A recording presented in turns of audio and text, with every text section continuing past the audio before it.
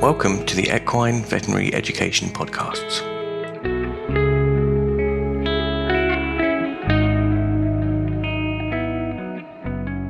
We're very pleased to welcome Sue Devereux. She's from Equine Acupuncture and Chiropractic Referrals, and she's been involved in providing electroacupuncture treatment for head shaking in horses. Hello, welcome, Sue. Hello, Claire. It's nice to talk to you. You too. So this study that you have reported in Equine Veterinary Education seems really interesting as an option for head shaking in horses. Firstly, please could you tell us a bit about what is known about the causes of head shaking? Yes, absolutely. Well, there are many causes, but trigeminal-mediated head shaking occurs due to hypersensitivity of the trigeminal nerve, which supplies sensation to the face, the nose, and the mouth. And this hypersensitivity means that the stimuli that are normally innocuous cause the nerve to fire, and the horse experiences neuropathic pain, which can range from mild to severe. The condition has similarities with trigeminal neuralgia in people who describe intermittent or persistent sensations of tingling, burning, stabbing, or electric shock-like pain in the area innervated by the trigeminal nerve. And this is thought to result in the characteristic signs of head flicking, nose rubbing, striking at the face, and anxiety in affected horses. Now, the difficulty is that the actual cause of this hypersensitivity is not known, and the triggers for nerve firing vary from horse to horse. They commonly include environmental stimuli such as sunlight, wind, raindrops, snowflakes, midges, noise and pollen, but there are also handling triggers such as removing or changing a face mask, tightening a noseband, applying a twitch, and cutting off the horse's whiskers. But the most common trigger of all is exercise, and this is thought to be due to increased blood flow and air currents within the nasal cavity, air turbulence in the ethmoidal region, and increased amounts of inhaled dust and pollen, all of which stimulate nociceptors in susceptible horses. Okay, so is it possible to identify what is the cause in any particular case? Yes. Hypersensitivity of the trigeminal nerve in head-shaking horses was demonstrated in work published in 2013 and 14 by Aylman and colleagues. What they did is they used 6 head-shaking horses and another 6 normal horses as controls. With the horses under general anaesthetic, they applied an electrical stimulus to the gum close to the maxillary canine tooth, and they measured the intensity of stimulus required to trigger a sensory nerve action potential at recording sites along the infraorbital and maxillary branches of the nerve. It was shown that head-shaking horses have a significantly lower stimulus threshold to stimulate sensory nerve action potentials than healthy horses. It was 2.5 to 5 milliamps for head-shaking horses and between 10 and 20 for control horses. So this confirms that head-shaking horses are more responsive to minimal stimuli, but we still don't know why this occurs and what the exact mechanism is for nerve activation. The other evidence for head shaking being trigeminal mediated comes from studies using local anesthesia of the posterior ethmoidal branches of the trigeminal nerve. Newton and colleagues in 2000 demonstrated that in 13 out of 17 head-shaking horses, there was an immediate improvement, and in 11 of these, there was a 90 to 100% reduction in clinical signs. And Roberts and colleagues also reported a positive result in 23 of 27 cases, more recently in 2012. So this suggests that the trigger zone lies in the caudal nasal cavity. However, this nerve block isn't specific for a diagnosis of head shaking because, of course, all areas innervated by the nerve will be anaesthetized, and it may be at this site more than one sensory branch of the trigeminal nerve is involved. Okay. So are there any other conditions that could cause head shaking, and how would you rule them out? Well, yes, indeed. There are many other reasons why horses will shake their heads, and it's important to investigate and include other physical causes before considering treatment with electroacupuncture, which should be reserved for those with suspected trigeminal-mediated head shaking. These conditions include oral or dental issues, temporomandibular joint pain, eye, ear, or upper respiratory tract disease, and nasal tumours. And head shaking can also be caused by bit, bridle, and saddle fit problems, many of which are very common, together with musculoskeletal issues such as poll, neck, and back pain, and of course lameness. So before treatment was considered, a detailed medical history was obtained for each horse and a comprehensive clinical examination was performed. And this included a dental and oral inspection, examination of the eyes and ears, palpation of the whole body to detect any areas of discomfort, and assessment of the fit of their saddle and bridle. The horses were observed at rest in the stable, then on the lunge, and where appropriate, ridden. Then nasopharyngeal endoscopy, including the guttural pouches and trachea, was performed. If there was any suspicion of dental or sinus pathology, radiographs of the head were taken, and a CT scan was offered, but 5 of the 6 owners declined this due to the cost. And in fact, in a recent study where over 100 head-shaking horses underwent a CT scan, a possible cause was identified in only a very small number. So where cost is a factor, a CT scan is not part of my routine diagnostic protocol. And any problems that were identified during these assessments were treated prior to the start of electroacupuncture. Okay. So from the case descriptions from the horses included in this study, it demonstrated that there were a wide range of treatments that were trialled for head shaking in these cases. Are there any kind of efficacy studies done on any of the methods that are reported for head shaking? Yes, there are. 2 of the simplest and most effective treatments are the use of the ultraviolet blocking face mask and or the nose net. And Mills and Taylor in 2003 trialled 3 different types of nose net on 36 head-shaking horses. 75% of owners reported some improvement with each net, and around 60% recorded a 50% or greater improvement, and 30% a 70% or greater improvement. Unpublished observations from Pickles and colleagues show face masks to be similarly affected, but in either case, complete elimination of head shaking is rare. The benefit of nose nets and face masks are that in addition to blocking ultraviolet light, they give some protection from wind, dust, pollen, and thermal radiation from the sun.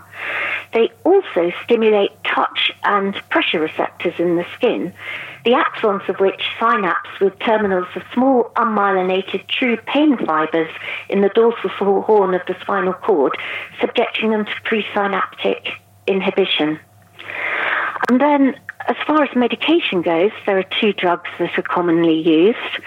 Carbamazepine is an anticonvulsant drug that works by decreasing nerve impulses that cause seizures and pain. In humans, it's successfully treated to use the severe facial pain caused by trigeminal neuralgia. A disadvantage for us is that it has to be given 4 times a day. Then there's cipraheptadine, which is an antihistamine that's used in people to treat vascular and cluster headaches. There's quite a lot of studies with these 2 drugs, which can be used on their own or in combination in the horse, but the reported success is extremely variable. There's limited pharmacokinetic or safety data for the horse, and lethargy and drowsiness have been reported as side effects. In man, these drugs have side effects including dizziness, drowsiness, loss of balance and incoordination, also double or blurred vision. And I think this just has to be considered when prescribing them to horses. I think the effects are sometimes short-lived and do wear off, but we should be aware of them. Yes, most definitely. Okay, so thank you for summarising that. Can you tell us a bit about how electroacupuncture works and which cases of head shaking is it suitable for? Absolutely. Well, both acupuncture and electroacupuncture have wide-ranging physiological effects in the body beyond the modulation of pain. So this inevitably is a very simplified explanation. Electroacupuncture modulates perception of afferent nociceptive stimuli by inhibiting the afferent pain signals and by activation of descending inhibitory pathways. The pain signals experienced by the horses are transmitted from the periphery to the brain along thin unmyelinated C fibers. These project into a region of the dorsal horn of the spinal cord known as the substantia gelatinosa, where they excite pain pathways which ultimately reach the cerebral cortex and give the sensation of severe pain. So stimulation of the C fibers is said to open the gate to pain. And our current understanding is that there are two ways in which electroacupuncture can close the gate to pain. Firstly, electroacupuncture stimulates A-delta nerve fibers, and these excite short inhibitory interneurons in the substantia gelatinosa. The interneurons release opioid peptides that inhibit transmission of nociceptive impulses in the activated C fibers to the brain. This is a localized segmental response, and the needle needs to be inserted in the sensory field of the affected nerve. Then, secondly, the A-delta fibers also pass impulses onto the brain, where the pinprick sensation of pain will be perceived by the cerebral cortex. But they also have branches to the periaqueductal grey matter of the midbrain, where they stimulate nerve fibers that release neurotransmitters, which include serotonin, that have a downward influence, leading to further release of the opioid peptides in the substantia gelatinosa on all levels of the spinal cord. And this is known as diffuse noxious inhibitory control. I just have to add at this stage that there's some debate as to whether the use of an opioid sedative such as butorphanol reduces the effect of electroacupuncture, but I've been using it for nearly 20 years and don't have any concerns that that is the case. What cases is it suitable for? Well, it's suitable for most cases of trigeminal-mediated head shaking with no known cause, but it's also suitable for horses with trigeminal neuralgia due to dental or sinus pathology, where head shaking doesn't resolve or is indeed temporarily aggravated by successful treatment of the underlying condition. However, there are a few cases where the head shaking is so extreme and the horses are so dangerous that there's a real risk of people being injured. And I've had 2 horses like this referred to me, and each case when I broached the subject of euthanasia, the owners were very relieved and gratefully took that option. So I don't treat every horse with electroacupuncture. Okay. So thinking about electroacupuncture and its effects, is there any literature from the human research that suggests this has efficacy and how it's working? Yes, absolutely. There's quite a lot of evidence, and a review of the literature suggests that there's at least a 50% efficacy of electroacupuncture in human patients with trigeminal neuralgia, and the mechanism of action is very similar. Okay, so that's encouraging. So could you tell us a bit about the range of cases that you tested in this study? Yes, indeed. I think it would be helpful if I just explained the grading system to you first. Yes, please. Basically, we divided it into 4 categories of head shaking. Grade 0 is no head shaking at all at any time.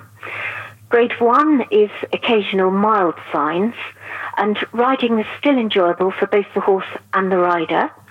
Grade 2 is moderate signs, which causes the horse some distress, and riding's not particularly enjoyable for the rider.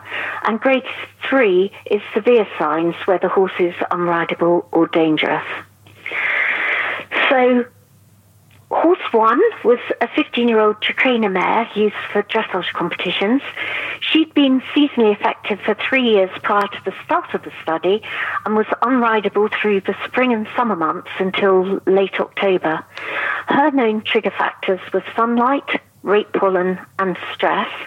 The head shaking that was graded at 2 to 3 occurred mostly at exercise, but was sometimes seen in the stable or field. Horse 2 was a very fit 22-year-old Shetland pony mare that was used for driving as a single and also as one of a pair. She started head shaking the previous year between June and September.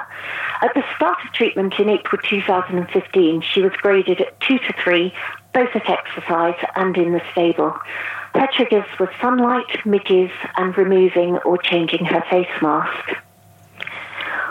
Horse 3 was an 8-year-old 18-hand KWPN gelding used for eventing. He'd been with his owners for 2 years when he began head shaking in May 2015. The trigger for this horse was bright light, and the head shaking occurred at exercise only. Horse 4 was a 13-year-old New Forest eventing pony gelding. The head shaking, which began in July 2015, occurred both in the stable and at exercise, but it was very well controlled by the use of a nose net, but this wasn't allowed under FEI rules. Known triggers for this pony were midges, having his whiskers trimmed, and anxiety. Horse 5 was a 5-year-old KWPN gelding, which was purchased to bring on as an all-rounder. He started head shaking in September 2015 with variable grades between 1 and 3. He'd become unmanageable for his teenage owner and was no longer ridden. At the first assessment, he was very distressed on the lunge with violent vertical flicks of the head, interspersed with almost continual rubbing of his nose along the ground. And finally, horse 6 was a 7-year-old Dutch warm blood mare. She started head shaking 3 weeks after purchase from a dealer in May of 2016. At the start of treatment in June 2016, she presented with a very severe grade 3 in the stable, on the lunge, and in the field. It was extremely difficult to handle her, and she was certainly not rideable. In fact, there were only short moments where she didn't show frantic head shaking, and these occurred when she was either eating or lying down. Her main triggers were sunlight, putting on a head collar, and removing a fly mask, and she couldn't tolerate her head being touched at all. Okay, so a real range of cases there, and some quite severe as well. Yes, indeed. Yeah. So, could you describe how you perform the treatment for these horses? The paper describes a range of different longevities of treatment and perhaps some repetition as well in some cases. Is this something that would be easy to implement in practice? Yes, indeed. The treatment was carried out each time in the stable with the horse sedated with ditomidine and butorphanol. The horse needs to be standing comfortably with its head supported on padded bales of bedding or some other suitable surface. There's no need to clip or swab the site, but I do ask in advance for the horse's head and neck to be clean and dry. Then the infraorbital nerve was palpated and an acupuncture needle was slid underneath it, going from medial to lateral and rostrally, around about 2 to 3 centimetres rostral to the infraorbital foramen. A second needle was placed in the brachiocephalic muscle at the base of the neck on the same side of the horse, and the electroacupuncture unit was set to use alternating frequencies of 2 Hertz or 80 or 100 Hertz, alternating every 3 seconds. The leads from the electroacupuncture unit were clipped onto the handles of the needles. The unit was switched on, and the intensity of stimulation was very slowly increased in 0.1 milliamp increments until the nostrils started to twitch. Once this occurred, the intensity was slowly increased further to a level where the twitch was easily visible but not causing the horse any distress, and it was left on for approximately 25 minutes. Within each treatment session, the intensity of stimulation sometimes needed to be increased to maintain the same level of nostril twitch, and if everything was going well, then I would treat the other side of the face at the same time. At the end of treatment, the owners are given instructions for the immediate management of the horse, and this depends on the weather and the known trigger factors for the particular patient. So, for example, if the head shaking was triggered by raindrops, we wouldn't turn the horse out into rain immediately afterwards. And the owners would then ask for a daily report by email with the horse's name, the date, head shaking grades at rest and exercise, the weather conditions, the exercise type and duration, plus any other observations, because we're always looking to learn and try to understand more about the trigger factors. And record sheets were supplied to the owners for this purpose. And written exercise could be undertaken the next day unless the head shaking remains severe. Is this something that would be easy to implement in practice? And what about positioning? Yeah, it would definitely be easy to implement, and it doesn't have high setup costs. All you need are some acupuncture needles and an electroacupuncture unit. A suitable one can be purchased for under £300. The procedure could be carried out by ambulatory vets in their daily work because the equipment's lightweight, battery-operated and easily portable.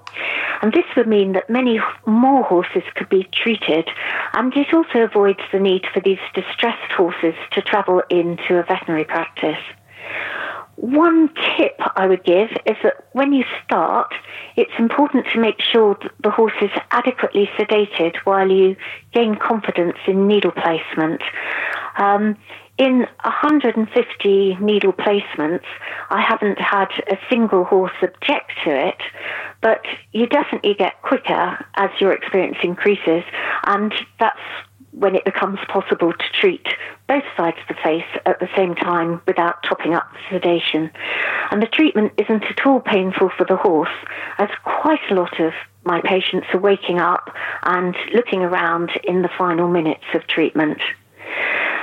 As far as positioning accuracy goes for the needle, that's relatively straightforward because the nerve is so easily palpable, and it's the tip of the needle that needs to be positioned close to, but not actually touching the infraorbital nerve. The time to be careful is initially when you're increasing the intensity of stimulation to obtain a muscle twitch. If the first movement you see is the whole head jerking rather than the nostril twitch, then the needle is too close to the infraorbital nerve, and this stimulation is painful.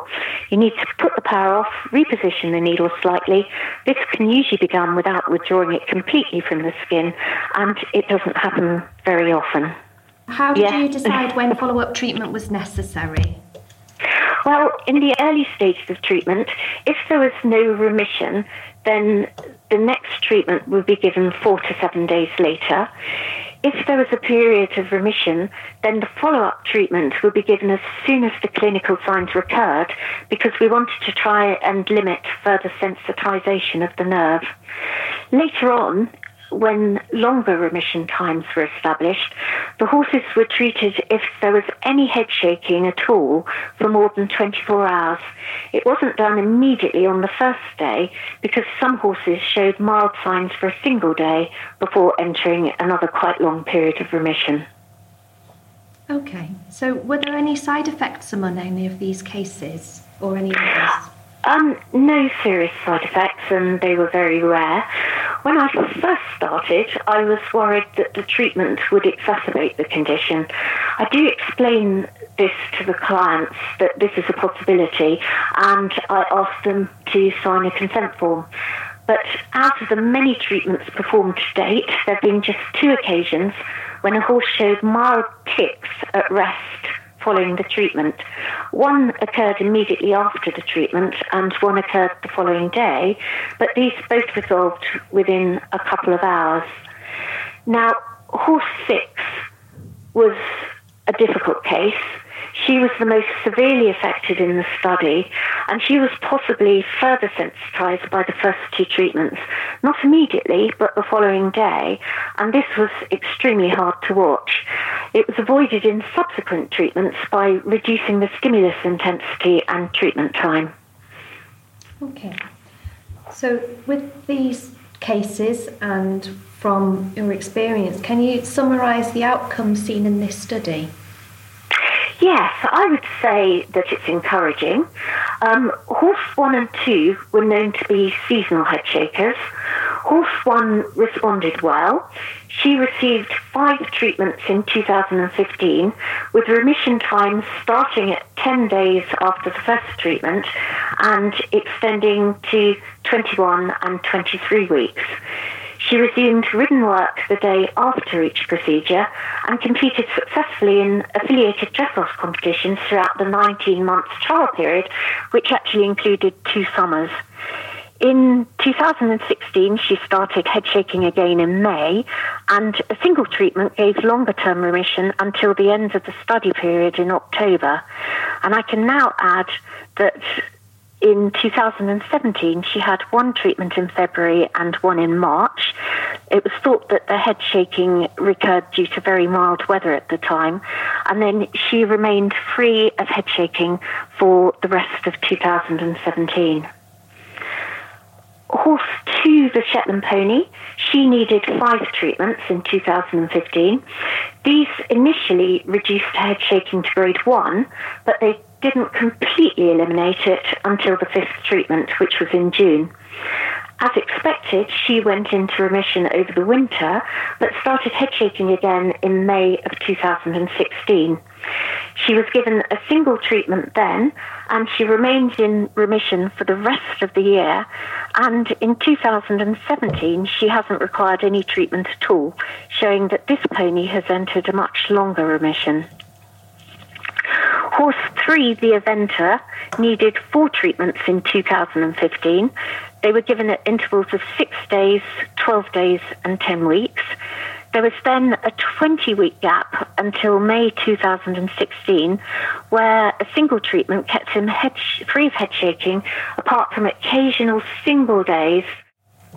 Horse 4 needed more frequent treatments, which reduced the clinical signs but didn't completely eliminate the head shaking. He went lame and was then lost to follow-up, unfortunately. Horse 5 had a total of 7 treatments over the 19-month period, and the longest remission times were 7 weeks and 14 weeks.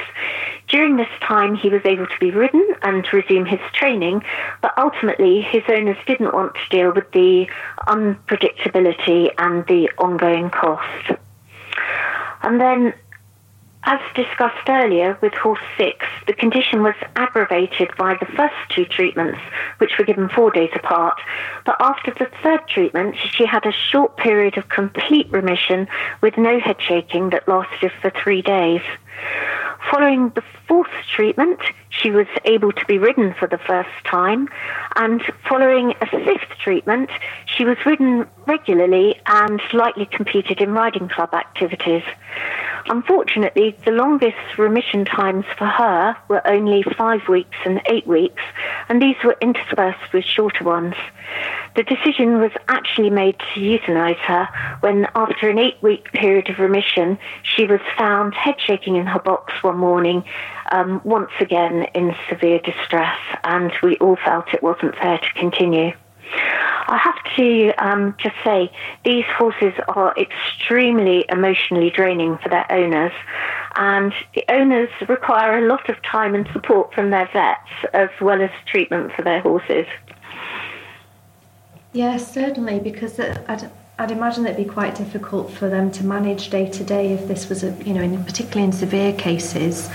And yes, I think I would say that many, the owners I've dealt with are extremely brave, and all of them without fail just want the best for their horses.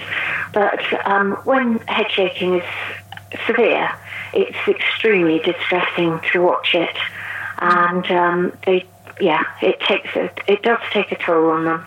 Yeah. So again, that's another thing to consider with the treatment and the pathway for these cases, I suppose, that to be aware of that additional need for owners for support as well. So yes, it can take quite a bit of time, and I think you do have to make yourself available to these owners. I did find that I was always on call for them, but of course that was the whole purpose of the trial, and that was what I was there for. So that was the point of it. Yeah. Okay, so from the discussion previously about the different treatments available, how do you think that electroacupuncture compares with those other ones in terms of its efficacy? Well, my goal for treatment was to eliminate head shaking altogether, or to eliminate it for a lengthy period of time. And of the 6 horses in the study, this was achieved for 3 of them. For the other 3 horses, the electroacupuncture was a management tool that had to be used quite regularly. The horses in the trial weren't pre-selected in any way. They were just the first 6 horses that were referred to me for treatment, and they all responded to a degree. But electroacupuncture doesn't work in every case. I've treated 2 horses subsequently where the treatment appeared to go really well, but the horses showed no response whatsoever. So at present, I think that both electroacupuncture and PENS treatments have potential, but more work needs to be done in order to try and achieve better results. We could start by testing different frequencies and pulse durations of the electroacupuncture unit, and also try stimulating other branches of the trigeminal nerve in addition to the infraorbital. And this work is continuing. Fabulous, and that's really encouraging that that's something that's potential for the future. So thank you ever so much, Sue, for describing the treatment in these horses. It's been a pleasure speaking to you today. You're welcome. It's my pleasure. Thank you for the opportunity to talk about my work.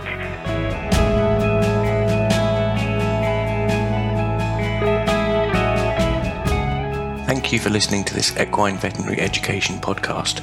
More on the subjects discussed in this podcast can be found online at wileyonlinelibrary.com/journal/Eve.